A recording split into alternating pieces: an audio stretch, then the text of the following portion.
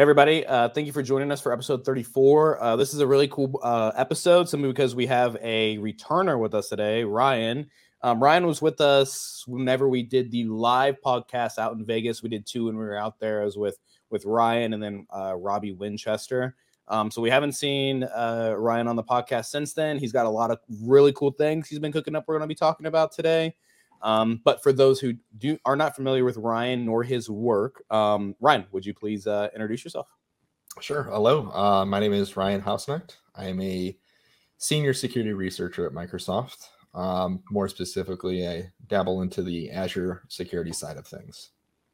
Cool. And you recently just came out with a couple really cool projects, right? Yeah. So last year I released the Azure Threat Research Matrix. And then this year I've released, as of last week, actually, I released the AzDetectSuite, which cool. coincides. Yep. Now, if I'm not mistaken, the threat research matrix for Azure, it's set up very similar to MITRE, and it's meant to expose kind of just some inner workings of different attack techniques that you have found. Are those techniques that you have found in the wild, or are those more things that you've kind of researched, or you've got a collect of research from the community in general? Yeah, great question. So the threat research matrix isn't just stuff that I found. It's stuff that has either been known to be existing in the wild or stuff that people have just found in the labs.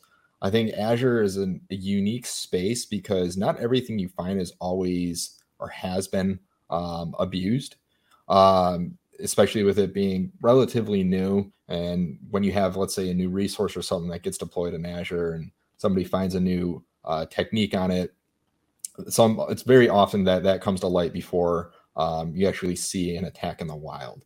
It's not like compared to other, let's say, web applications or something where you'll see like an O day first or hear about an O day first, and then all of a sudden people are like, oh yeah, there's an actual vulnerability here. So cool.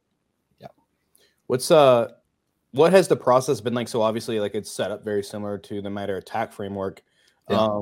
Is there, hopes in the future that it might get merged in, or are you guys keeping it separate for a reason right now? Yeah. So the idea was to give a similar format. That way we're not reinventing the wheel. I think matrices are an excellent way to disseminate information because they're clear and concise, right? Instead of going through 30 blog posts to read up on a technique or something like that, you're just giving a ton of options at once, and you can, navigate the menu however you see fit. So that and MITRE has been such an industry standard for, quite a bit now that I don't want to navigate away from that familiar from that type of format. That did look similar and feel similar. So the usability of it is a lot easier to be adopted than, some other different format. Now, in terms of it being merged into MITRE, so this is a question I get asked almost every time this gets brought up. And it's a very valid question because it's like, yeah, you're doing a matrix, MITRE does a matrix. Why don't you just merge them? So I think the biggest distinct difference is that MITRE's enterprise matrix covers everything in terms of a general technique. And that technique is applicable sometimes to Windows, Linux, Mac, whatever, right? Mobile operating systems, whatever you want to put. With ATRM is specific just to Azure. It's specific to one product. And what that allows me to do is dive deep into a specific technique and give all the telemetry around that specific technique. It would be similar to if MITRE, had a page on lateral movement for SMB, and they only included stuff for Windows and did not include like Samba, right? So that's the idea with ATRM is since it's just specific to Azure, it's, I think, most appropriate for Microsoft to own that and for Microsoft to publish that. It's not necessarily us calling out our dirty laundry or anything like that. Yeah. It's more of us just saying, hey, this is what you need to be aware of. It's very similar to if you go and deploy an Active Directory forest, right? There's always security recommendations around when you deploy that forest. And it's no different than with Azure. Nothing out of the box is vulnerable, but it's very easy to have an administrator make some very simple mistake that could be detrimental to an entire tenant. So that's very cool. So you're trying to stay away from being too generalized, because if you add things like AWS, GCP, you have to be more generalized, where this is allowed you to be more precise in the specifics that way. Yes. So MITRE's page, they have a cloud matrix, and it covers, you'll see there's a lot of synergy between their enterprise matrix and their cloud matrix. So a lot of the cloud matrix, and especially when it pertains to Azure, a lot of it is just a lot of on-prem and Azure Active Directory, like hybrid type techniques. Nothing really specific to just AAD in the cloud, or specific especially to the resources within Azure. And of course, their cloud matrix, it covers GCP, AWS, and stuff like that as well. So yeah, again, the goal of ATRM and the whole reason it's separate is because it is so focused on just one product, basically. And we have talked to MITRE before. Like when I released this, I had a chat with them, and the consensus was they understood why this was made, why we own it, and they're okay with us doing that, keeping it the way it is. So very cool. No plans for integration or anything. Maybe in the future there could definitely be some collaboration, but for now it's staying at Microsoft. I want to take a moment and share the link, because I forgot to do that when you first brought it up. But there's a link that we're showing if you're watching on YouTube.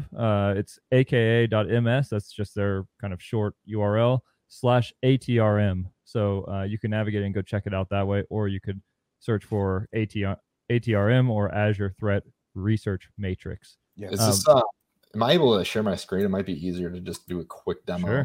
Sure. That'd be awesome. Just be aware that when you click share, it's going to share whatever you have up immediately. So like, yep. If you want to show everybody Microsoft trade secrets, then yeah. I was told once, do what your career can handle.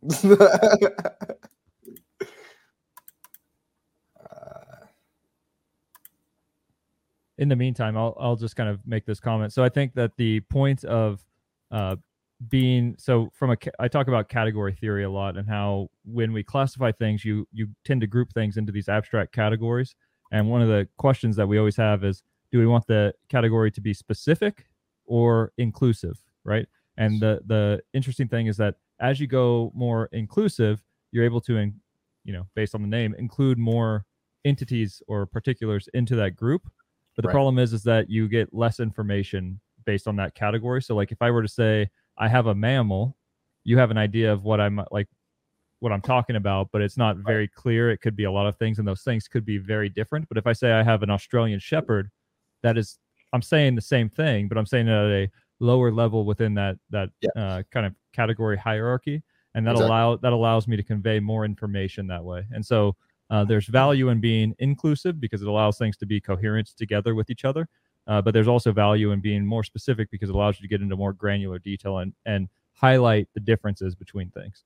And that's kind of how this is set up in terms of, again, how MITRE set it up. Obviously, it's been tested and true. So you have at the high level, you have the same or similar tactics. I don't think it's sharing on the screen. Sorry. Let's, I'll add it to stream. Jared does this better than me, but I'm making sure this is, Jared, is this the right? That's right. You think? Okay, cool. Yep. So the tactics at the top, you'll see some of these. The MITRE has a lot more, but for the general part, I was able to fit all the techniques that I knew and I discovered and read about. Were able to fit in these 7 tactics. And these tactics, again, when you click on them, this whole menu is interactive. So if you click on them, let's say execution, right? Again, Jared, you're going back to that analogy, right? Where right here we have the actual tactic, and then we have the associated IDs of the specific techniques. And in those techniques, you have sub-techniques. Mm-hmm. So with execution, for example, right, it's going to tell you the purpose of the tactic, what you can do with it, all that stuff. And then if we go and click on the first one, let's say virtual machine scripting. So for those who are unaware, in Azure, you have the ability to create virtual machines that are hosted within the platform. So they are hosted in the cloud in Microsoft's Azure, in those data centers. And then you connect to them via, if you want to set up VPN, you can, or you can connect to them via public IP address, however you want. When it comes to actual virtual machines, whether it's Linux or Windows, you have the ability to actually run a script on that virtual machine through the Azure Portal, through one of the many ways. Azure Portal was one of the most common ones at first, then Then you can do it via PowerShell if you wanted to, and then you can actually do it via just like REST API calls. Anyways, so this is a specific technique for that. And if we click on the first one, there's several different ways rather to execute a command on a VM within Azure. And as you can see here, there's 7 sub techniques. Some of these pertain to specifically like Kubernetes clusters or VMs at scale. So if you have a bunch of different scale sets of VMs. Specifically though, let's just click on the first one. So this one is run command. This is by far the most popular way to run a script or run a command on a virtual machine in Azure. A run command basically utilizes an agent, plugin extension, whatever you want to call it, on the actual VM itself. So whenever you create this VM in Azure, that plugin gets installed automatically, and then that plugin handles the actual command that is inputted from the user and executes it on the VM. So when we click on this ID, the sub technique, it gives you as much information as I could possibly think of that would be relevant to someone that is trying to defend against this attack or wants to know about it. So for example, in Windows, right at the very top, if you use run command, it's going to run things as PowerShell. In Linux, it's just going to run things in a standard shell, in a bash shell. It affects the resource, which is the virtual machine. And then there's these things called actions. So comparative to on-premise, where you have groups and groups have inherited permissions, actions are kind of like those permissions, but they're outlined very specifically as such, right? So you have Microsoft.compute, and in Microsoft Compute, you have virtual machines, and then you have the run command. And specifically, when run command, you need action to actually execute a command. Now, there's different ones. There's like run command write, which allows you to create a command. But if you don't have action, then you can't write it.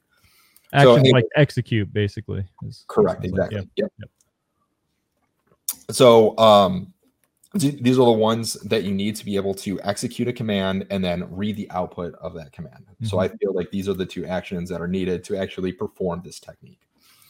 And then specifically when we get to examples, there's like I said before, there's a bunch of different ways to execute a technique in general on an Azure resource. Most popular way is going to be via the portal. So if you click on the portal tab in ATRM, it actually gives you a screenshot of what that looks like. So cool. We have the data plane here for the VM. And if you click on run PowerShell script, the side panel opens up where you can actually run the command. If you wanted to do that via PowerShell, this is the actual command to do so. And all these are hyperlinks. So if you click on it, it's going to bring you to the MS Docs page of that. Azure CLI, this is another popular. So with PowerShell, obviously it's specific to Windows. Azure CLI will run on Linux because it's all in Python. Also can run on Windows. So it's a popular one. And then finally, you just have the raw REST API call, which sometimes is just the quicker way to do things. But anyways, you have PowerShell too, right? So like, does that leverage AZ PowerShell under the hood, or? It does. So yeah. So PowerShell, I think I spoke about that last time I was on. PowerShell leverages only AZ PowerShell. It used to leverage the Azure AD modules and stuff like that for the Azure AD stuff. I moved all of those to just API calls. So we no longer need to install that package. It makes things just a little bit cleaner and a little bit more user friendly. So, okay, I want to ask some questions as like a layman. Just because I am a layman, and I feel like a lot of Azure terminology and concepts are probably new for a lot of the audience. So if you scroll up and I'm going to try to narrate it as best as I can, but this is going to be one of those episodes that if you're a listener, it's probably best to like watch it on YouTube, just because we are referencing screen sharing right now, and so it's just easier. So when we talk about resources, one of the first things that is mentioned on the page is the resource, and that's the entity that's being affected.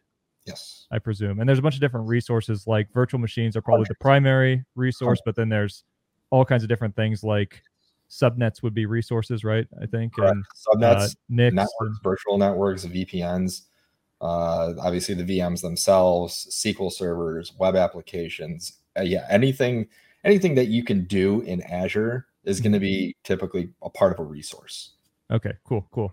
And then you have actions, and you mentioned that those are like permissions. So if I have a principal, my account or whatever, there's very granular access control in Azure from what I understand. Yes. And you would like, in order for me to do this, you would have to I would have to be granted this Microsoft.compute virtual machine /run command /action permission.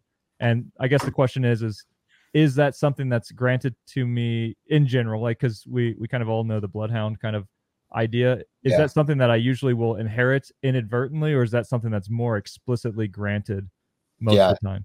Definitely less explicitly granted. So the only time actions are explicitly granted are when you do custom roles. Custom roles are definitely not common in Azure. They allow that extra level of granularity.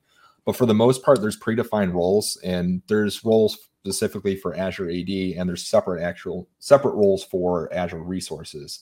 When you have when you're assigned to a role, you can be assigned multiple roles, or you can be assigned no roles even. Yeah. But you can be, if let's say for VMs, if I assign you the virtual machine contributor role, it's going to give you pretty much complete access to virtual machines within Azure. That's the only thing that you can do with that role. It pertains to the VM resources, right? I don't have any permissions over SQL servers. I don't have any permissions over function apps or anything like that. It only pertains to that.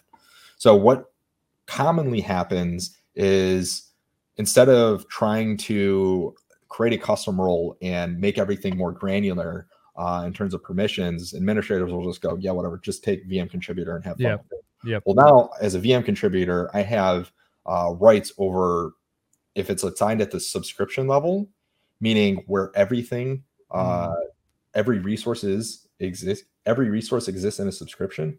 So if I assign to the subscription level, I have everything in that subscription. Every VM, I am now a VM contributor over. Now, you can definitely go specifically to the VM and assign only me to a role for that VM. But again, that's definitely less common. Let's think about it, right? Let's say that you created a web application that has, a back end, it's got a front end, and let's just say it's running on 4 separate servers, right? Mm-hmm.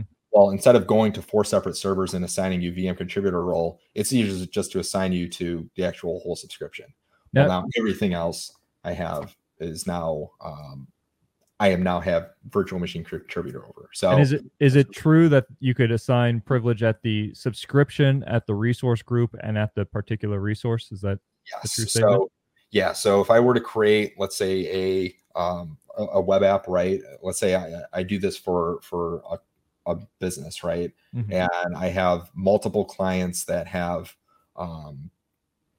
websites, and I create a resource group for each of these customers. Mm-hmm. Probably the worst way to do it, because now by subscription, they're all under one subscription instead of separate ones. So they're billed under the same bill technically. It's hard to disseminate that. But with resource groups, yeah, you can containerize resources to be part of the same group, for lack of a better word. But yes, in the same container, rather. Are there good resources out there that explain the different levels of privileges you can essentially set, whether it's the resource level or user level, etc.? Yeah, so not specifically towards the permissions that I know of, aside from the MS Docs. I did talk about it when I did my very first blog post on Azure when I worked at Spectre Ops 2019, I think it came out.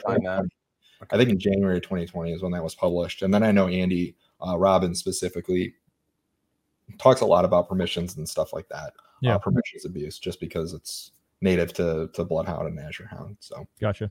So just going back to the how do people get these permissions in the first place? Generally speaking, the vast majority of Azure consumers are going to use the predefined roles, and they probably will use them at a higher level within the kind of construct hierarchy, subscription, resource group, resource than they probably need.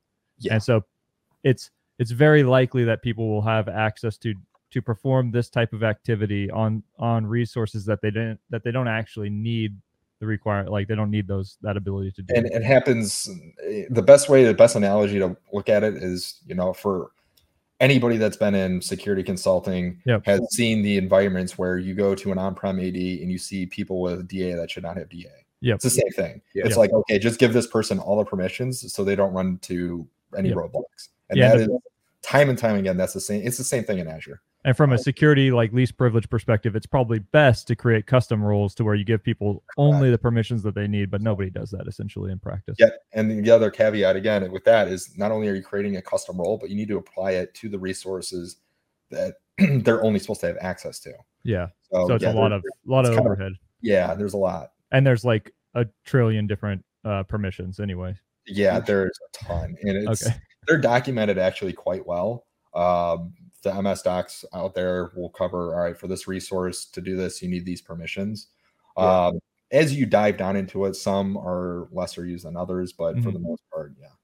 Is it more complex now that you have hybrid environments as well? Or is it basically you have on-prem permissions and privileges and only cloud permissions and privileges, et cetera, and they stay pretty separate regardless of the environment?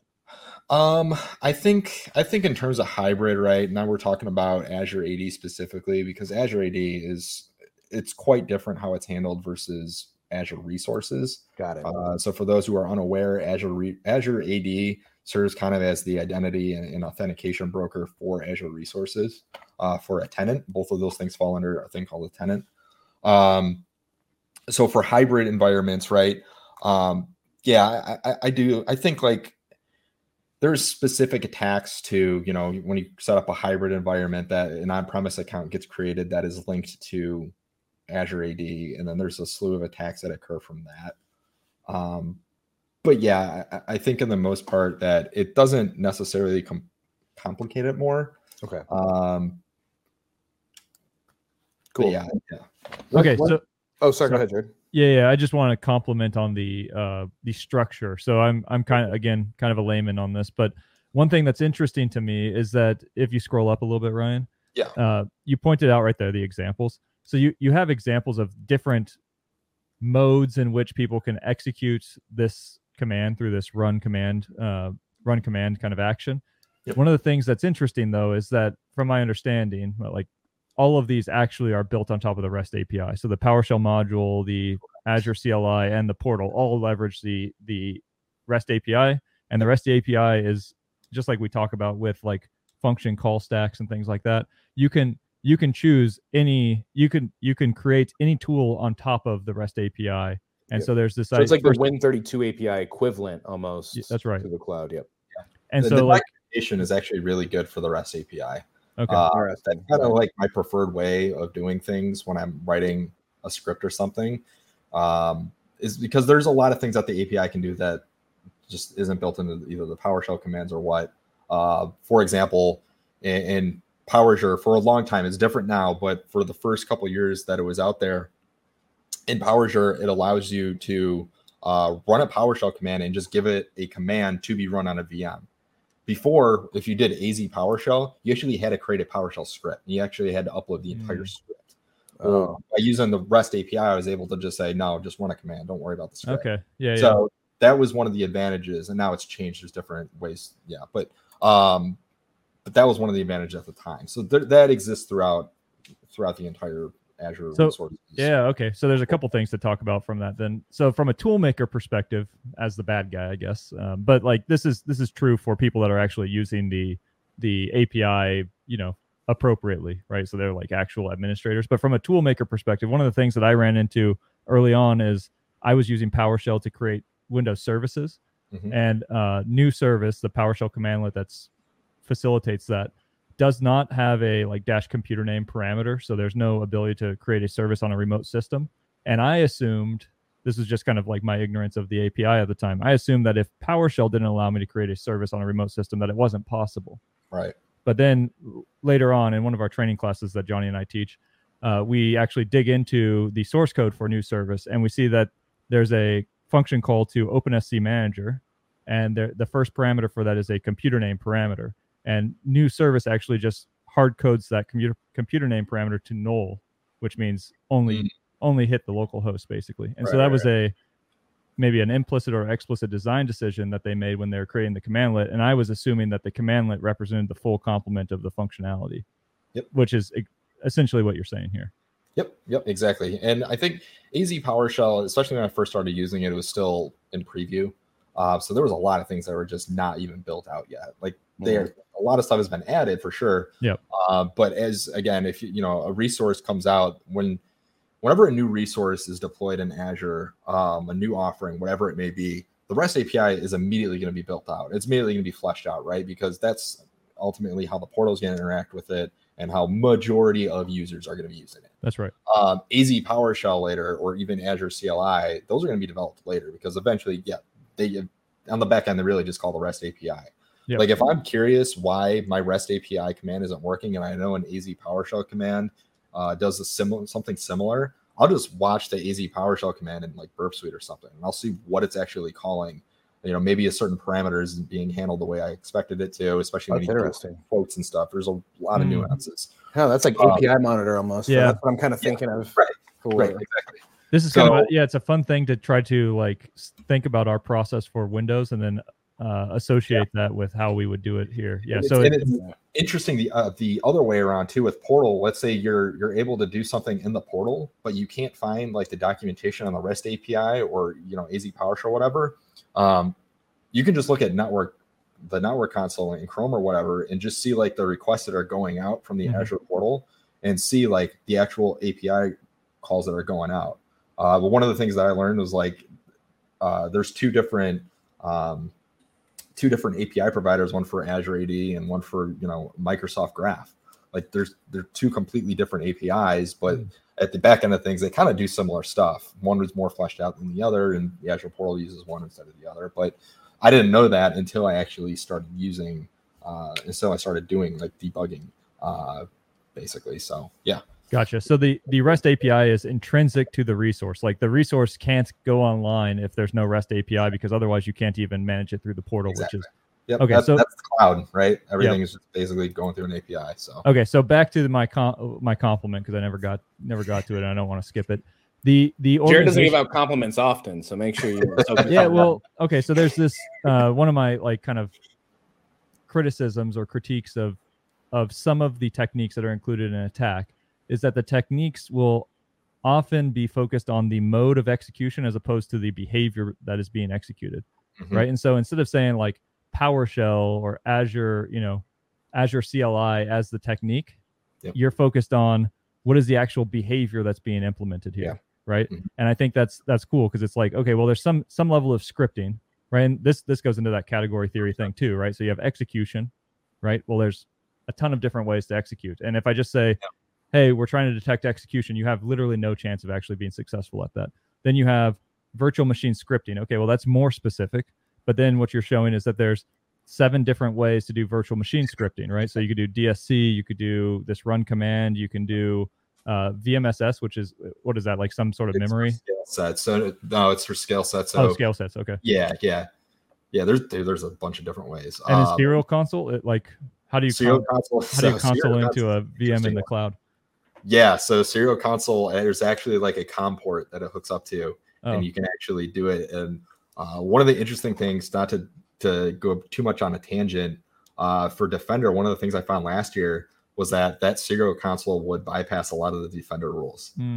Like there's like predefined commands that serial console allows you to use, and one of them was like proc dump.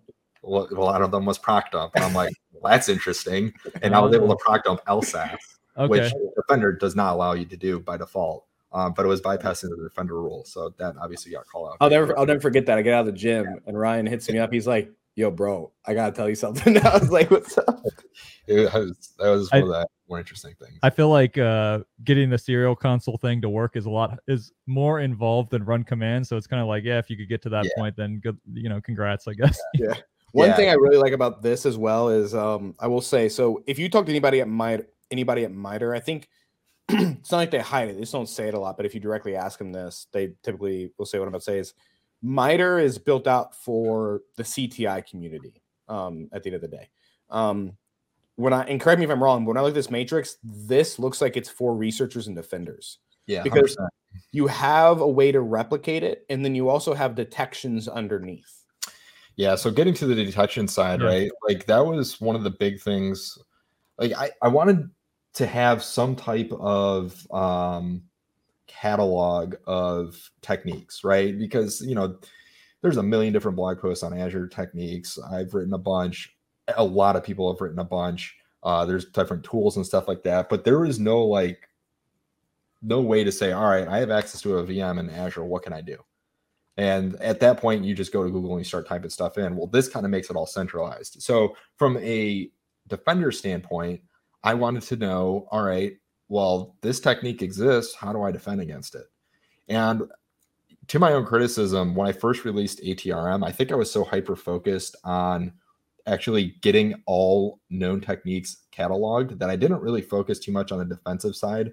Like there was defensive stuff there, but it wasn't as good as it is I have it now.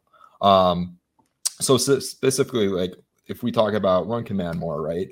Not only is it going to tell you the log that occurs within Azure and what log provider that happens under, but it's also going to tell you, hey, this is also creating stuff on disk.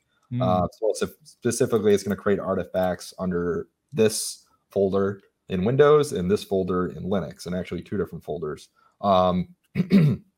So it allows you to do that. And then I recently just added the queries section, which gives actual KQL queries on detecting this type of technique, which relates to the project that I released, AzDetectSuite. Cool. Yeah. So I'm going to show the little link for AzDetectSuite. So for those that aren't watching, it's https://aka.ms/AzDetectSuite. So that you could go there and there's a blog that links to Ryan's kind of like initial blog post talking about this effort. And that's a pretty sweet project. Thank you.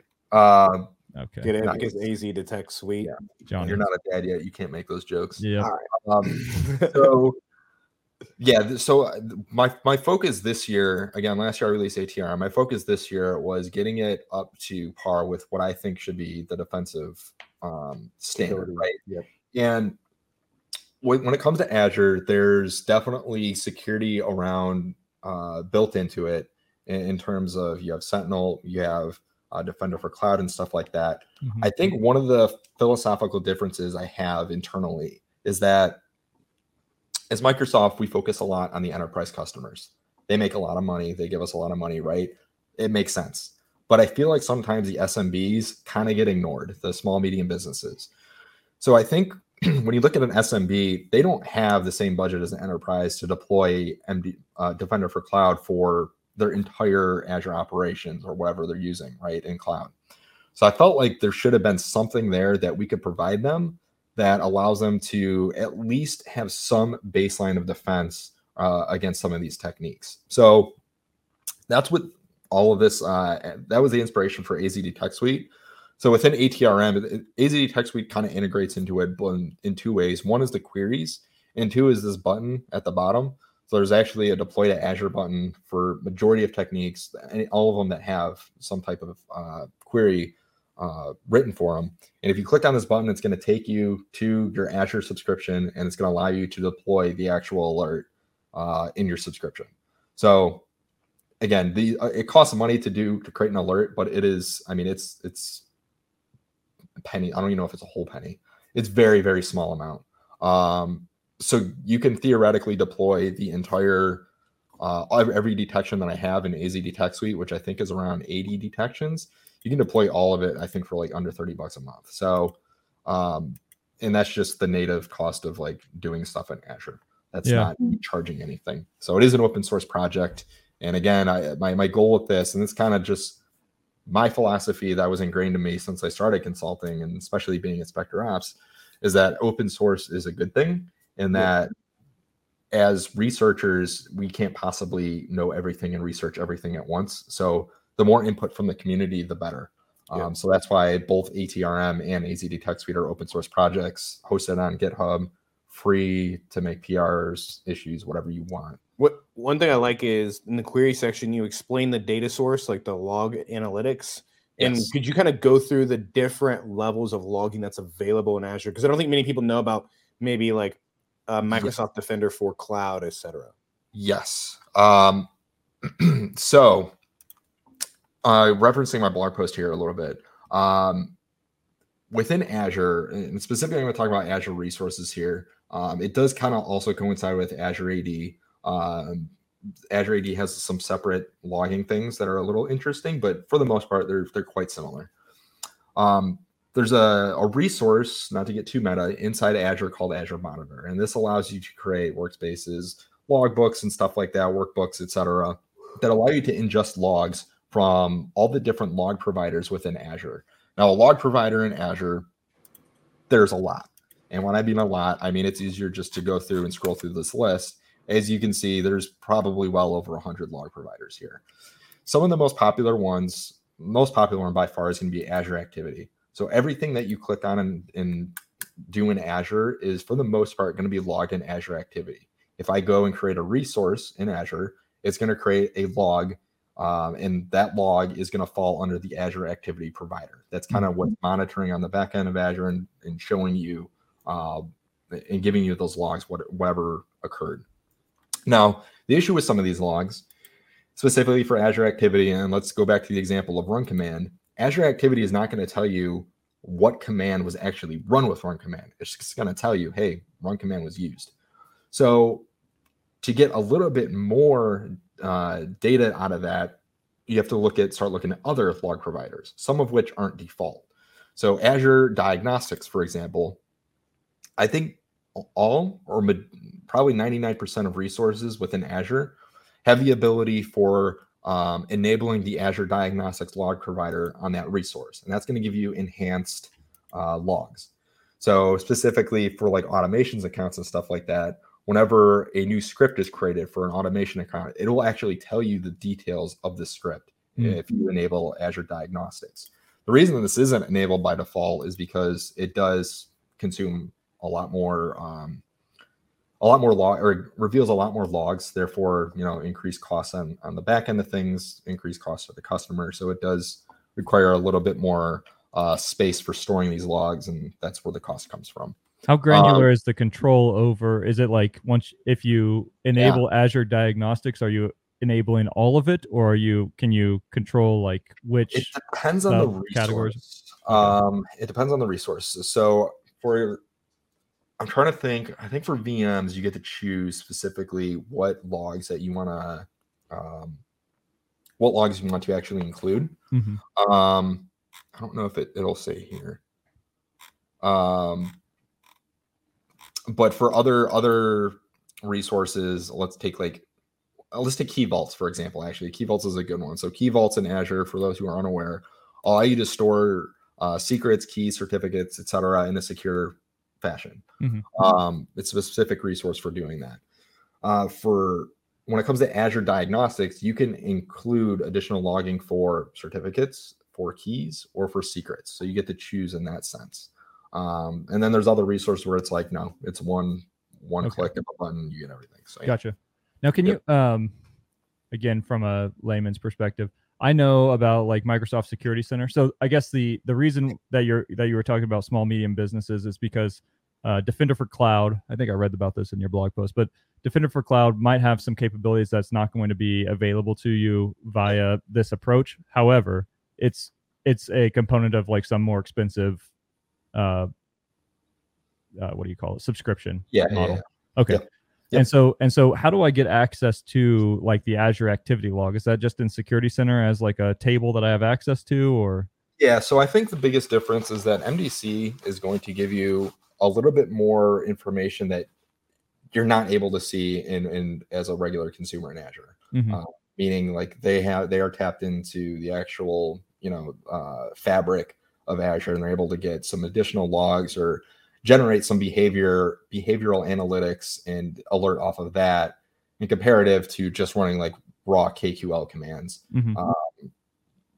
It's going to give you that additional telemetry. So the difference though, and again, going back to, let's say run command, right, is let's say you're forwarding logs from on-premise to cloud. You're forwarding it to Azure Monitor. And what you're able to do now is, let's take this query here, is you're able to look at Azure activity logs, and you're able to say, all right, anytime that run command is actually run, I want you to also look for event ID 4104 and look in the description of that event ID. And if run command Windows is in it, return me the full output of the command. And now what that allows us to do is get the actual command that was run through run command. Gotcha. Which native Azure doesn't do. And it gives you that much more additional telemetry. So basically, you're able to utilize different data sources and combine them into one query to get more information that is normally available. When coming up with some of this telemetry and like walking through these queries, were there ever any conversations internally? They're like, hey, like we don't have really visibility into this. Let's build this out, etc. Yeah. So I've worked with the Defender for Cloud team in the past, and they're awesome. And this is definitely not a dig at any team in Microsoft or anything like that. It's more or less of I'm able to push things out much quicker as an individual than an entire product team. Yep. So the goal is to eventually include all of this as possible in MDC. Some of them are going to be philosophically and just not even possible, like this one, right, where you're pulling logs from on-premise. Like now you're integrating not just MDC, you're integrating like on-prem Defender, right? So some of that stuff might not even be possible. This is stuff I got to look at. But again, with the idea of being able to push out alerts and queries and stuff immediately to consumers and clients, customers, whatever you want to call them, at a small scale, like small SMBs, that was the overall goal of this project. Cool. So yeah. Cool. Now let's talk about the okay. So just to wrap up the question that I had. So this, like that first query that you have, so it's like looking at Azure activity logs specifically for that Microsoft.compute virtual machines run command action operation to occur. And then it's trying to correlate that, I suppose, with a 4104 script block logging. You would do that in Sentinel? Is that the location? Yep, you could do that in Sentinel. You can also just do it in Azure Monitor. Okay. So Azure Monitor, Azure Monitor's a page that I could browse to. Yes, it's just a resource in Azure where you can view all of the resource provider logs. Gotcha.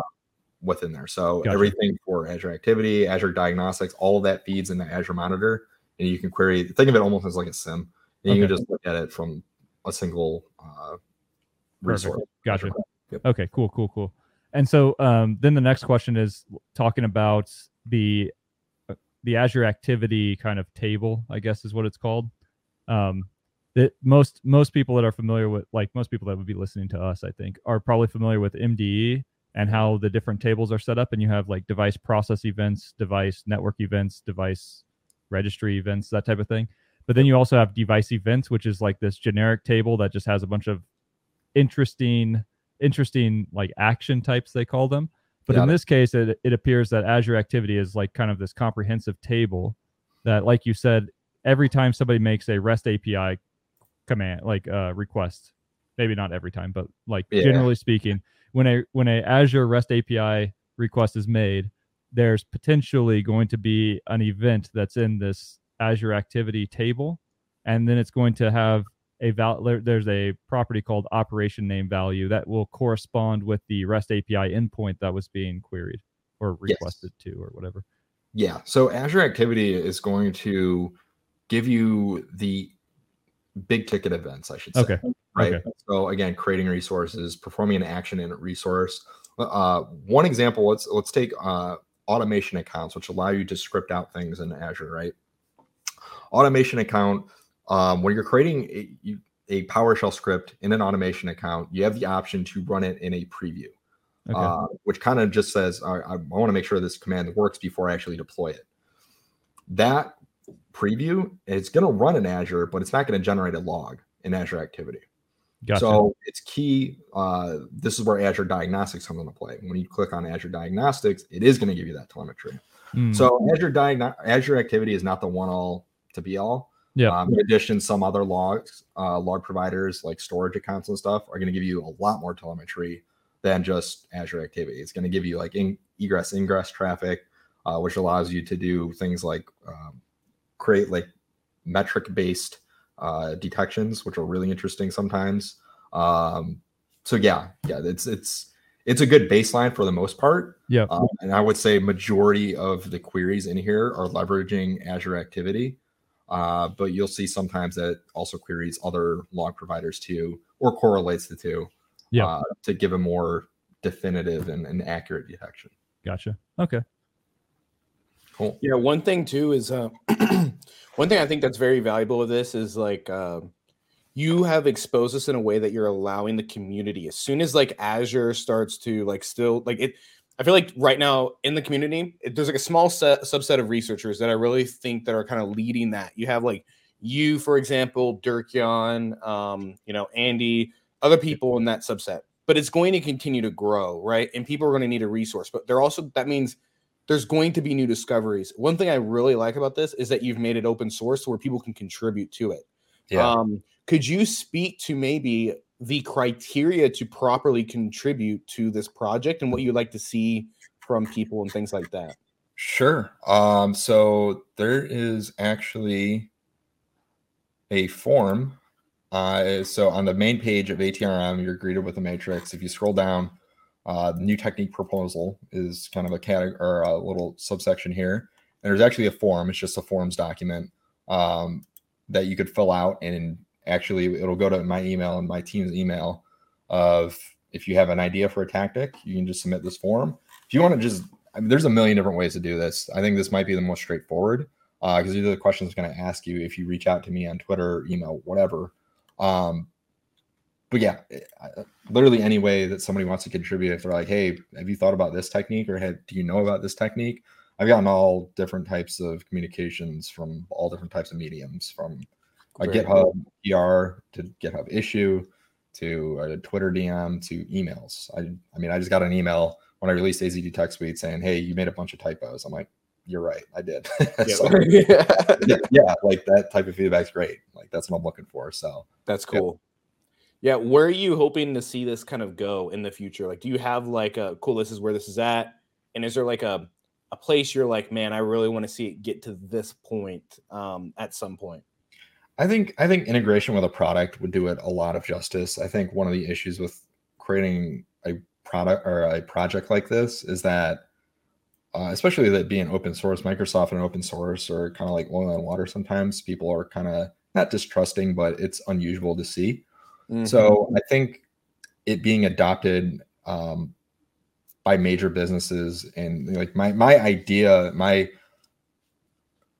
hope for this would be, in readouts where Azure comes into play and, they're using MITRE ATT&CK to reference their actions. I would like this to be referenced in the actions for Azure. That's my overall. You want it to be that standard, essentially, that people go to mapping out those attacks in their organization. Exactly. And the challenge with that is it, being noticed. And the best way to get noticed, especially in Microsoft, is be integrated in a product. Yep. So it is 100% an uphill battle that I've been fighting for well over a year now. And, the biggest products here for this type of work is going to be Defender and Sentinel. Yep. So there's communication going on with those on the back end, but it's an uphill battle, really. You have to prove to not just the people who create the product, but the stakeholders ultimately, the CVPs, all those people who control those products to have this integrated into it. So, yeah. All right, now time. We're 50 minutes in almost. Time for some saucy questions. I like to do it to them about halfway through. Obviously, MITRE is great, right? Like we appreciate their contributions to open source and everything like that. But honestly, what was some of your main criticisms with how MITRE sets things up, how they expose information that you were trying to make sure that you do differently with this project with AzDetect, and kind of like the mentality with that? Sure. I think it's both a criticism and kind of core to how they operate, right? Like they are meant to be very general in their regards because they don't want to be specific to a single platform. So they can't go into finite details and give examples of, this is the log location and this is how you detect XYZ. Here's a query, right? Like they can't do that. That's just not how they operate. That's completely opposite of their purpose. So what I wanted to do with ATRM was, again, be very direct, be very hyper-focused on just Azure stuff. That allowed me to create queries specific to individual techniques, individual resources. Now, I think MITRE does a fantastic job with including blog posts and contributions and other resources where you can read how to, let's say, create a query on some technique or something like that. But I was looking for more of a one-stop shop rather of information on a specific technique. I think there's an advantage for Azure in particular in that you can make the assumption that every consumer that would be using this information is going to have the same set of logging. Exactly. Right. For like Windows endpoints, for instance, it's like somebody might have Carbon Black, somebody might have Sysmon, somebody might have Windows Event Log, somebody might have literally nothing. They might have a pipeline that allows them to do correlation. They might not be able to do correlation. So there's just like almost too many variables to try to manage on that side as well. Yeah, no, absolutely. It's a really good call out. There are things. So if I go over here to the AzDetectSuite repo, so there are queries that do leverage additional things. So for example, when it comes to VMs, there's a thing called Azure Monitoring Agent. It's basically just an enhanced logging agent that gets installed. Think of like Sysmon almost, right? So there are queries here that will require Azure Monitoring Agent, and their call out here -ama.json. And those are the ones that are going to be using the actual on-premise logs because it requires an agent to pull those logs into Azure Monitor. So those do exist, but those are also free. It's free to use Azure Monitor Agent. It's not paid for. So yeah. Do you know of any? I believe maybe Roberto has one. But essentially what I'm thinking of is like for people that want to like jump into this, learn more about it, like historically there's been like Detection Lab for Windows environments. There's been Marvel Lab. But like, is there anything? I think maybe Roberto's is Simulate or Blacksmith, but are there labs like that you can stand up pretty easily? Because I mean, I've been in the Azure Portal before, and it gets kind of confusing what you need to click and where, and your bill starts going up real quick. No, I don't. I know there exists. I can't tell you any off the top of my head. Okay. That's kind of the advantage of having kind of almost a blank check to do Azure research, is you don't have to worry about the costs and stuff. So no, I can't tell you anything off the top of my head, but they do exist. And I think one of the things interesting about Azure research is, something new comes out and you're able to dive into it and create it however expensive and however, less expensive you want to make it. If you want to create a SQL server that's going to use, one of the 4 different ways that you get billed for SQL, you can do that. Otherwise, you don't have to, and you can just choose a cheap route and go that way. So I'm looking now. I think it's called Simuland by Roberto. That might be it. Simuland for those that want to know. Yep, Simuland. Yes. It's great stuff.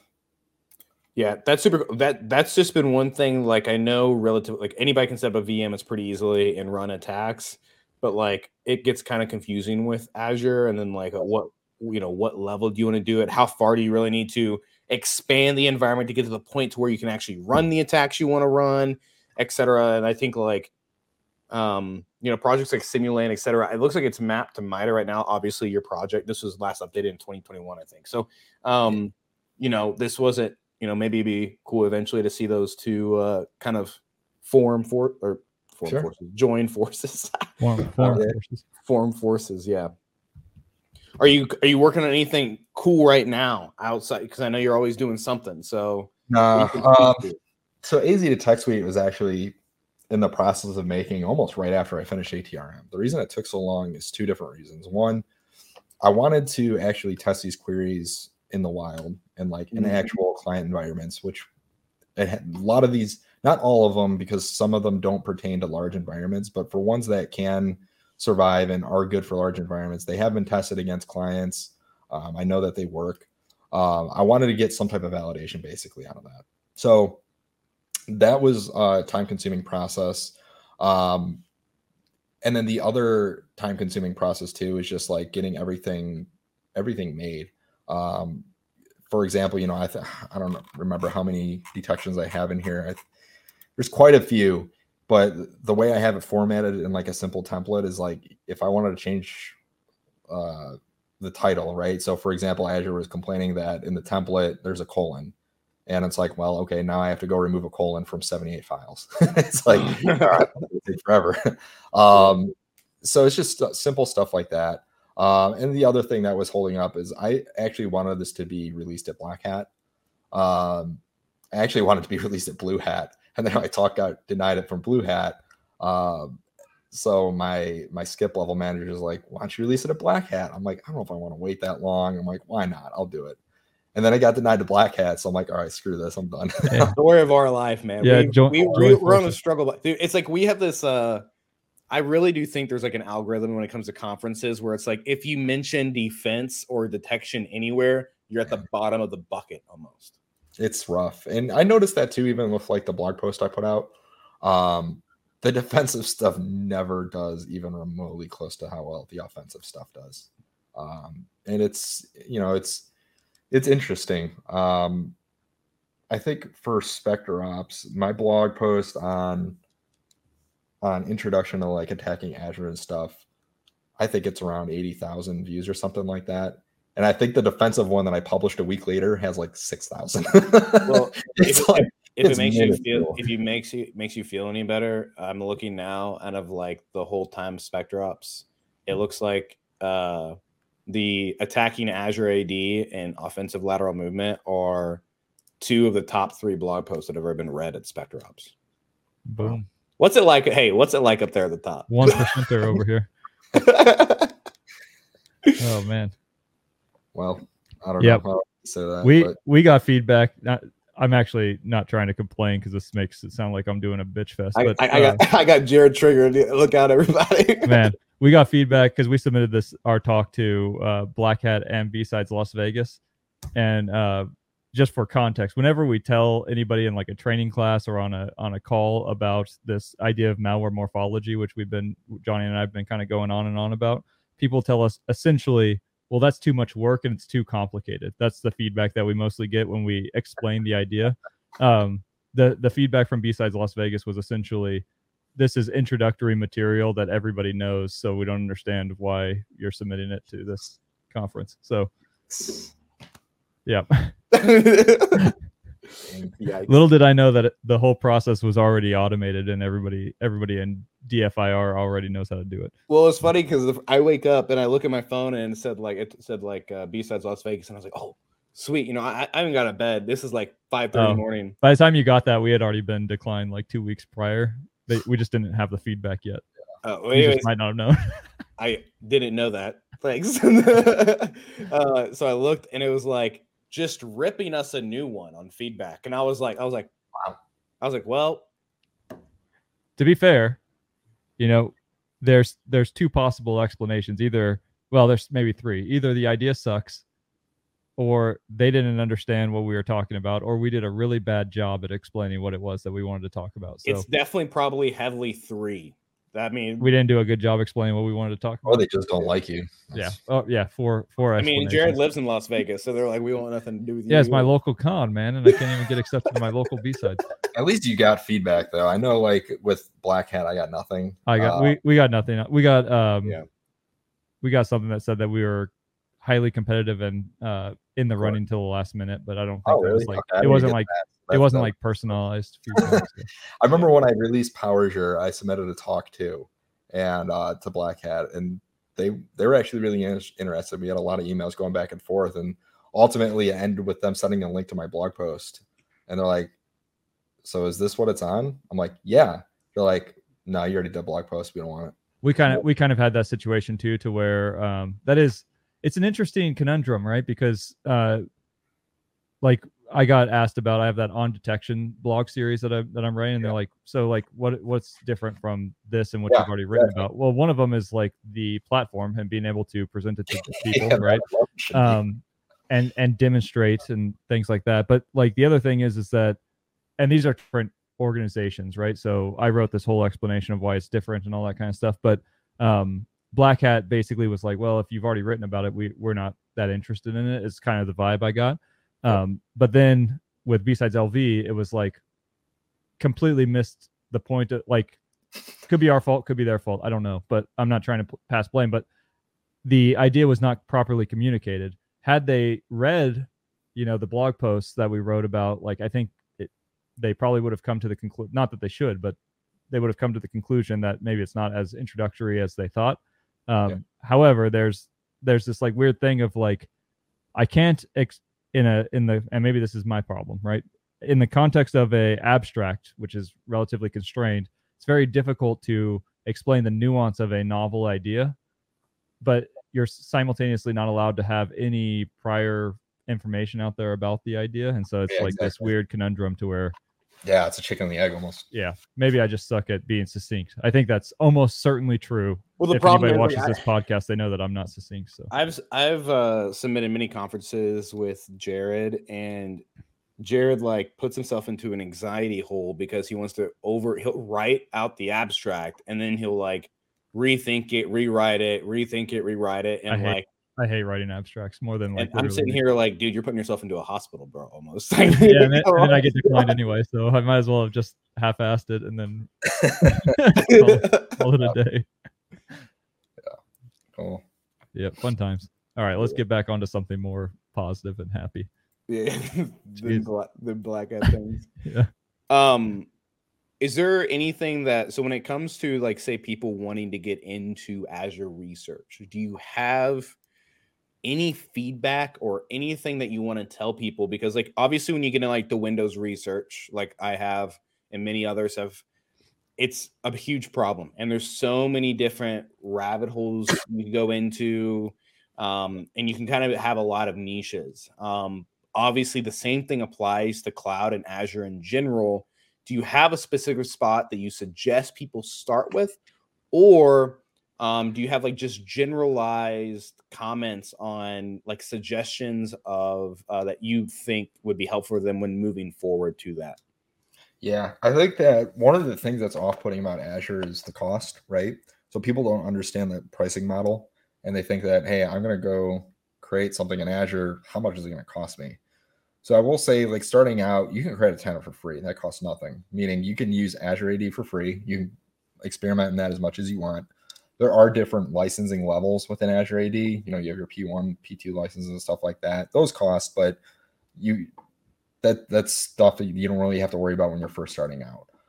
When it comes to Azure resources, that's when the costs will start to add up if you're not careful. And I think when you're doing research, you don't need the biggest and baddest machine, right? Like for every VM that I deploy for Azure and research, it's the cheapest one you can find, and thing that costs like 5 cents an hour.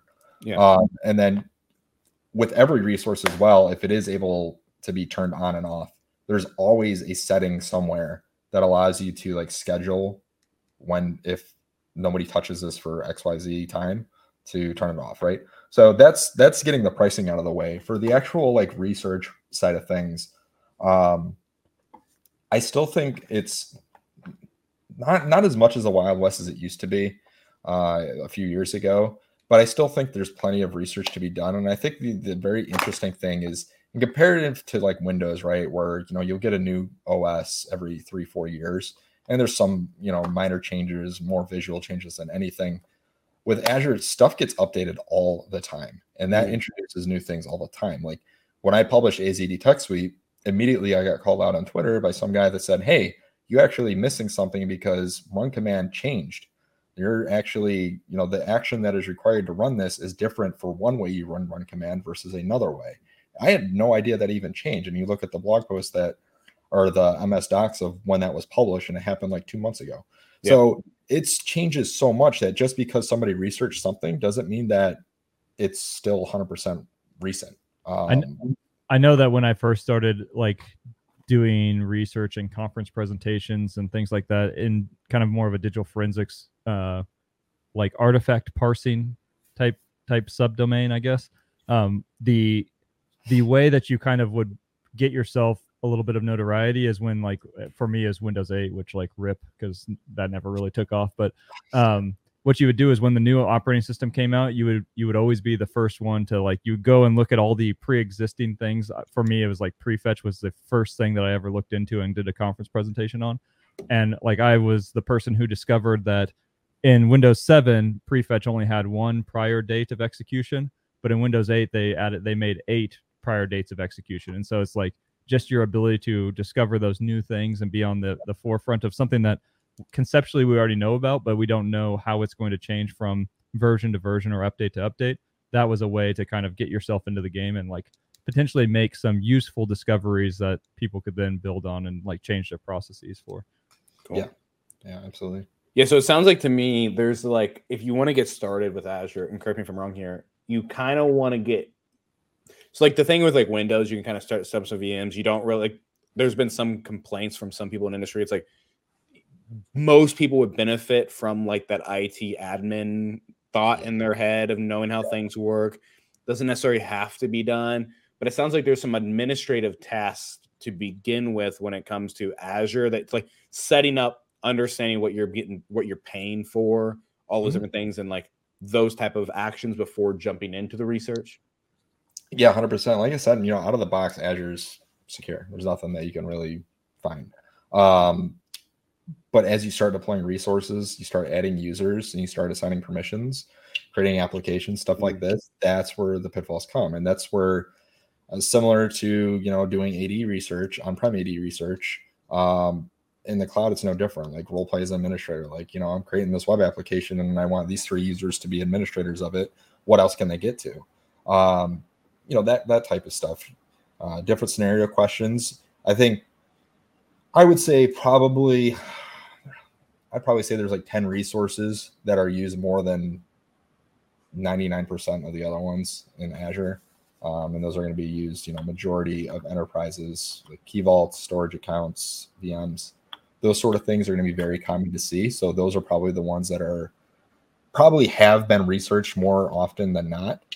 So you can get to some of these very niche resources that some people probably never looked into. Cool. So yeah. Is there so you mentioned that Azure changes a lot all the time. So in Windows, you can, as like a VM, you can get like preview builds essentially to look at like new and upcoming things. It lets people play with it, provide feedback. Is there a similar thing with Azure, or is it more like just what they throw out there? There's features in the portal and stuff that they'll add, and it'll tell you at the top, like, hey, this is in preview. But you don't have an option of like opting out or anything like that unless it specifically gives you that option. Like there's no like beta switch in Azure that you can enable. So very cool. I want to take a moment just to kind of like do a little bit of like compare and contrast, because we mentioned Burp Suite as a way to kind of replace API Monitor. So I want to kind of like go through some of the terminology that we use on the Windows side and see if we can find the comparison, right? So, okay, so is that fine, Johnny, or does that throw off your line of questioning? No, that's perfect. That's actually, I kind of wanted to go that way anyway. So okay, so one of the things that we kind of instruct people to do is when you're trying to discover how it is that certain malware works or application in general is dynamic analysis. So you'll throw it into API Monitor and just see like what APIs is this thing calling. And so Ryan, you already talked about how you would do the similar thing. So it's like I have Azure CLI or I have the portal, and I'll monitor that with either like the built-in Chrome kind of web developers stuff or whatever, or I'll use Burp Suite if it's something that's not like built into the web browser as an example. So that kind of replaces API Monitor. We talk about secureable objects on Windows on like, I think to me a resource is equivalent to a secureable object.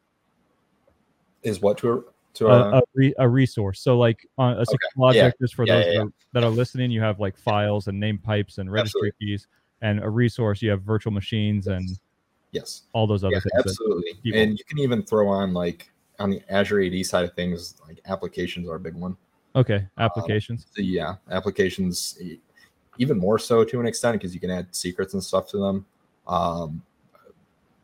They also have like their own separate log providers and stuff. So it's okay. Yeah.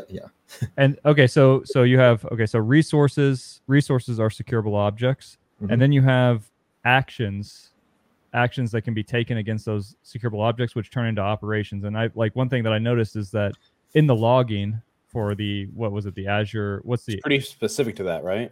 Yeah, it's actually called like operation name or something, isn't it? Azure activity. Yeah. Go ahead. Yeah. So go ahead and finish what you were going to say. Okay, yeah. So I was going to say that the equivalent of an operation, which again is like an action being taken against a secureable object. So just for a Windows reference, we have like a registry key creation would be an operation. In this case, you would have like the like running of the command. The run command would be an action that's being taken against a VM secure resource, and so that would the operation would be like a virtual machine run command or something like that. Yeah. So taking a step back, even like with on-prem, you have groups, and those groups have permissions. Mm-hmm. So roles are kind of like the groups for Azure. Okay. Right? Okay. So those roles have inherited or predefined actions that they're allowed to do. And then, not to confuse things even more, but there are also things called not actions, which explicitly deny. Okay. Yeah. So let's say, you want to create a custom role that is allowing a user to reset the password of a VM, but not allow them to execute run command on the VM. You can do that with a not action. Okay. Oh, interesting. Okay. So it's like a deny ace or a allow ace, potentially. Okay. Not actions. Gosh, who came up with that? The we allow you not to action on something. You're just setting yourself up for double negative issues, I feel like. Oh yeah. Okay, so you have that, and then like a technique I think is a chain, the way that we kind of describe it, or a procedure, you could say. I call it an operation chain, just to get out of the debate of what is a procedure. Well, before we go forward, Ryan, are you familiar with kind of that terminology that Jared's kind of talking, because he's kind of recently been putting this information out? So I don't know if we need to kind of. I'll explain it real quick just in case, because there's people listening that might not know. So we defined, so we have resources are secureable objects. Again, secureable objects in the Windows context are files and processes and threads. Objects that you can put a security descriptor on. That's right. Yep. Anything that can have a security descriptor is a secureable object. Yep. And resources like virtual machines, for instance, are going to be the equivalent to secureable objects.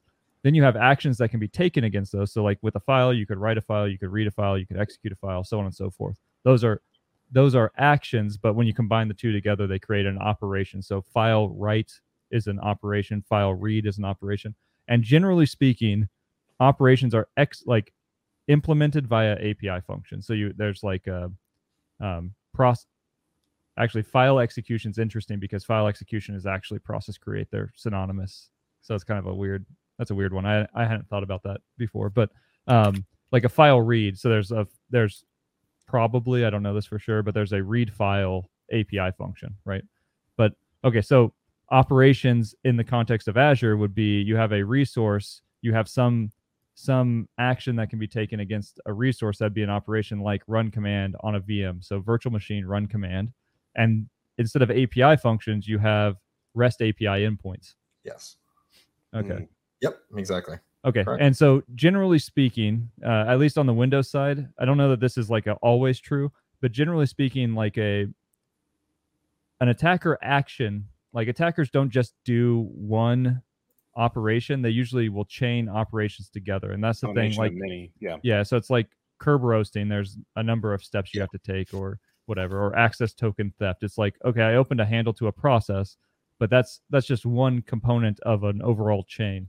And so I imagine that there's probably, you would know more, but there's going to be chains of operations that actually formulate sub techniques, I guess is the way that it would fit with and it's interesting because it can be much more direct, right? I think sometimes for Azure, it's sometimes a means to an end.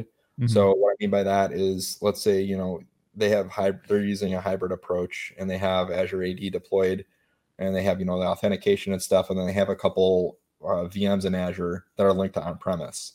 Well, the means to the end in this case is just going through Azure to get to on-premise. So they'll log into Portal, they'll deploy, let's say, a beacon via run command, and they'll get onto a box, and then that's it. They're done with Azure, right? So from a logging perspective, the only things that they did is log in and execute a command on a VM. That's the only things that's going to show. Okay. So that's a good point. So do people use, from what you've seen, like Azure VMs as like a stopping point or more of like a hot box? Yeah, definitely more of a hot box. And okay. I think more so for a lot of like, not necessarily computational things, but more for storing data. So storage logs or storage accounts, for example, are huge for storing mass amounts of storage in cloud, right? Key vaults are another good one. So instead of keeping, your keys to the kingdom on-prem, you keep them in cloud. Yeah, there's a bunch of scenario questions like that, but I definitely don't. It's rare to see just a company use only Azure and that's it. Yeah. You could do it, but that's going to be very pricey. And two, I don't think I've ever seen that, to be honest. Interesting. I never thought of it as that way. Okay. Mm-hmm. Okay. So like, I guess the super layman example of what people do with cloud is like run a Bitcoin miner type thing. Sure. Would you say that that's still like a common thing, or is that it's really a thing very much? Point. I think you're more into like too commoditized. Yeah. What's the more common way of doing that? Crypto jacking. Okay. I think that's probably gonna be more common. I mean, I could definitely see, and this is definitely more of a question for Mystic. I think Roberto could probably speak to this better than I can, but yeah, getting into a company's environment, seeing they're using VMs, or even if they're not using VMs, deploy your own on their dollar and crypto mine as much as possible. But yeah, that's I've heard it less and less, but at the same time, I could be wrong. So. Can we talk about like a hypothetical scenario of what steps we would expect to see if somebody got initial access to an Azure VM, how they would then make the hop to like deploy something into an on-prem system like a beacon? Yeah, so just your red team ways. Yeah, so I think, not to go off on a tangent right away, but I think the hardest thing to detect in Azure is malicious like logins, like differentiating what an actual user logging into their account is versus like someone that just got popped. Okay, so that's actually a very interesting point, because again, as a layman, when it comes to cloud stuff, that like the authentication plane or login plane is like what almost everybody who talks about detection like at the layman level will it's say all identity based. Yeah, it's all identity, not action based. Yeah. The way I've gotten around this with clients is I actually do behavioral or baseline behavior in KQL, and it's not fun, and it's definitely resource consuming on the KQL end of things. But basically, establishing a baseline of what their activity looks like to a certain resource over 48 hours, and then comparing that to their activities over the past 24 hours, and it's easier with things of like egush traffic, like storage logs. You can pull those and see, okay, they're on average, let's say they're pulling 20 megs of data a day, and all of a sudden that shoots up to 2 gigs. That's when it alerts, right? So that's how I get around that problem. But going back to the original question, maybe like how do I think I know the answer to this, but how do so the first entry point is that I basically social engineer somebody into giving me their username and password for their Azure portal or for their Azure account, and because Azure is in the cloud and accessible globally, basically now once I have those credentials, I could just log in. Yeah, is that probably the most common way that people like bad guys, quote unquote, would get access? Sure, there's that way. There's also other ways, right, with applications, because applications run as service principals in Azure. So as service principals, is it the same as like Kerberos in an SPN? There's not really there's Kerberos in Azure now, but it's not exactly the same. It's basically an account tied to an application, and there's also accounts that can be tied directly to resources. They're called managed identities, and basically just service principals, right? So let's say you have a managed identity for a VM, or let's say a web application, right? And this web application, it gets compromised, and let's say you're able to now execute code on the web application. And this is just like traditional means of web app compromise. Right. Okay. So let's say you're able to get to, the actual code of the application within Azure somehow. And now all of a sudden you're able to forge a JSON web token for the managed identity that is running that application. Now I can log into Azure as that application, which is going to have owner or contributor very execution rights over that application, right? Okay. Yep. And it's not uncommon to see, managed identities used throughout different types of resources. You're not supposed to, but it's, again, very common to see. So that's definitely a theoretical way in as well. So yeah, but I would say still though that the most common way is some user gets popped. Okay, so now I'm in Azure, and let's say that I have access to some account that has the run command. Yep. The run command permission or whatever. And I'm trying to deploy a beacon, which I guess was the scenario that you kind of mentioned. Tell me if I'm interpreting your scenario incorrectly. Yeah, I mean, nobody's going to run just a raw beacon, but yeah. Yeah. something like I'm trying to get code execution on a system that's on-prem. Yep. Conceptually, my Azure credentials, so I'm on a VM in Azure, but now I want to get access to an on-prem system. Is it likely that the credentials that I have access to on that Azure VM are going to be shared credentials on the on-prem computer?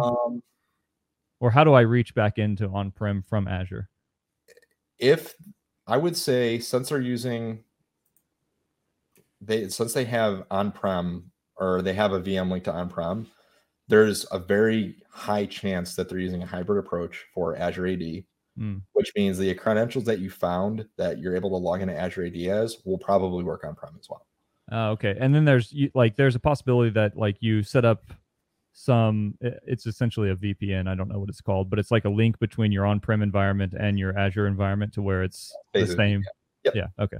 Yep. And I think there's certain steps of enumeration you would see before that, right?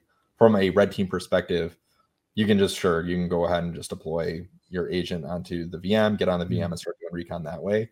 The other way to do it is to do recon just purely through one of the many ways of running a script or command on a VM, right?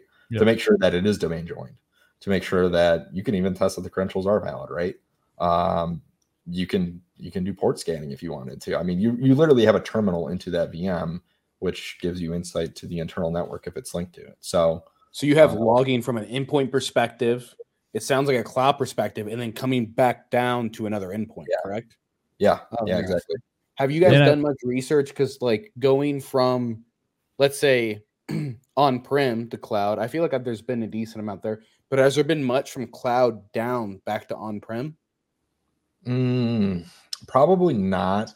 I would say the hybrid approach that we're talking about here isn't super common, just because I think Azure is more utilized for its storage capabilities than it is its. Got it. You mentioned that earlier. Got it. I'm not saying it's completely uncommon, but it's probably less common than, again, for storing keys, storing logs, etc. Gotcha. But I think too, we take the example of run command. The advantage of that, right, is since it is executing PowerShell, as we know, script block logging is not enabled by default in Windows, right? So you're able to do all this recon unless they have some type of additional logging capabilities on premise. You're basically able to do that recon scot-free. Cloud. So speaking of PowerShell, I saw recently. This isn't PowerShell, but it's made me still kind of think of this as someone mentioned WinRM within Azure now. People have been using that from on-prem to go up to an Azure VM, I think, and using WinRM, if I'm not mistaken. I didn't know if you looked into that, because I know obviously what is it, the beacon or the Cobalt Strike-ism is WinRM jump or whatever, using WinRM to jump to another box as long as people have the correct permissions. I didn't know if that was becoming another way of lateral movement potentially that you've seen. Honestly, I don't know. I don't know. That's something I'll definitely look into though. I'll give you that blog when I find it. Yeah, please do. Very interested. Do you know who wrote it? I can find the blog actually for you, I think, pretty quick. So kind of keep tabs. 1 second. Yeah, so there's a guy on Twitter. His name is Jeroen Ebus, so Jeroen Ebus. But yeah, it's well, he said how to connect the Azure AD join devices through WinRM, but that made me think like, oh, if there's WinRM capability, like I'm wondering if there's anything that people can use. I don't know how DSC works in Azure, but I know DSC on-prem used to work over WinRM, so I wonder if that might be similar-ish. It could. I know so I did find with DSC and execution, with DSC there's a format that has to be followed, like a proper almost template format. Yep. You don't have to abide by that at all in Azure. You can basically just forego that whole thing to just execute commands. Fun time. That's one of the few scenarios, if I remember right, where you do have to use the REST API to properly execute it. Okay. Instead of using the portal. Like with the portal, it's going to prompt you for all these like mandatory fields to fill out the template. Yeah. Or the REST API, you're like, no, just do it. Oh, interesting. Yeah. Got it. Fun times. Yeah. Interesting. Yeah, there's a lot there I feel that would be discovered. I'm curious. Yeah. Cool. Well, I guess we're getting close to time, so I just want to make sure that we give you, Ryan, a chance to kind of follow up on anything. I'm going to go ahead and add the links again here. I'll do to your ATRM just because I think that kind of points back to everything else. So again, everybody that's listening, check out https://aka.ms/ATRM if you want to check out the Azure Threat Research Matrix, which seems pretty cool. I mean, it's something that I literally don't know anything about. So I learned a lot today just talking about it, and it's fun to do those comparisons like we did to where okay, I have 100%. This model in my mind about how I think about Windows, and can we start to relate Azure to it? No, and coming from red teaming, like when I was first put on an Azure assessment, I had no idea what I was doing. I didn't know how it was architected. I didn't know what to look for or anything like that. So I think the best way for me coming from our on-prem is to do those analogies, to say, hey, look, this looks like this looks like this. And it just made it make more sense to me at the end of the day. So yeah, no, the analogies are awesome. And yeah, I think with ATRM, I think the point of it, again, matrices are very easy to conceptualize data in a very compact format. So I think if you're starting out and learning that, I think that's also a good resource to do, to be like, hey, what can you do to a VM in Azure, and try those out. And as you start trying those out, you'll notice certain different caveats to each one. You'll start to recognize like there's a common theme of researching, which is almost sometimes just stems from just clicking around randomly in the portal on a resource to see what you can find. Yep. And then eventually you can step that up to saying, all right, now I'm going to look on the back end to see what it's doing. Oh, it's calling this endpoint. Why is it doing this? Those sorts of things. So yeah, what are the capabilities that are not facilitated through the portal that the endpoint gives me? Because those are the ones that are I feel like on the balance of probabilities, those are the ones that are going to be the most interesting. Yep. Yeah. And I hate to say it, but like reading the docs too, like especially the REST API docs, a lot of the times you'll just be reading through and you'll be like, that's a parameter? Holy crap. Why does that even exist? And that's when I actually find that like every good researcher is somebody who will spend a lot of time in the docs. And so it's just, it's boring. That's what I was about to say, is you sometimes have to dig, but like learning how to read Microsoft documentation is a skill if any researcher wants to get really far, because there could be something 2, 3, 4 pages deep, and then you go ask a question to somebody, like, oh yeah, it's in the docs, here it is. And it's like might be in one of the technical documents that is like one of the technical specs, and it is like, I didn't even think to look here. So like that's a big piece of research. And the last final plug I do want to say is, if you do have questions or anything, I and a ton of other researchers that are well known within the Azure research community are in the Bloodhound Slack. We're in the Azure channel. Feel free to ask questions anytime. You can also reach me there. I'm online pretty much all day long. Perfect. And then on Twitter, his Twitter handle, for those that are looking to follow somebody on this topic, HAUS3C, so Hausknecht.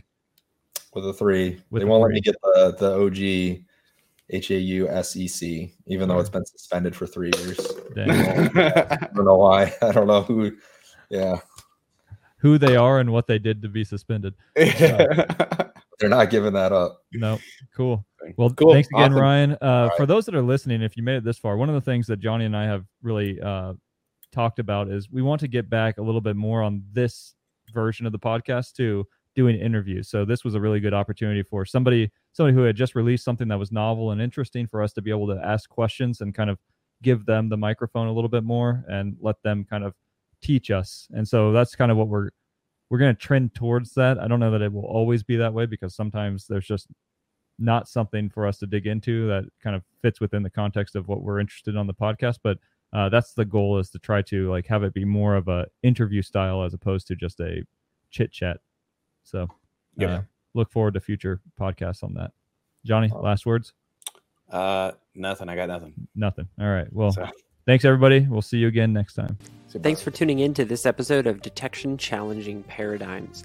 If you want to keep up with us, you can do so on Twitter at DCP the Podcast or on our website, dcppodcast.com, where you'll find links to all previous episodes and their episode guides, as well as to our store, where 100% of our proceeds benefit to charity. Thanks again for listening, and we'll see you in the next one.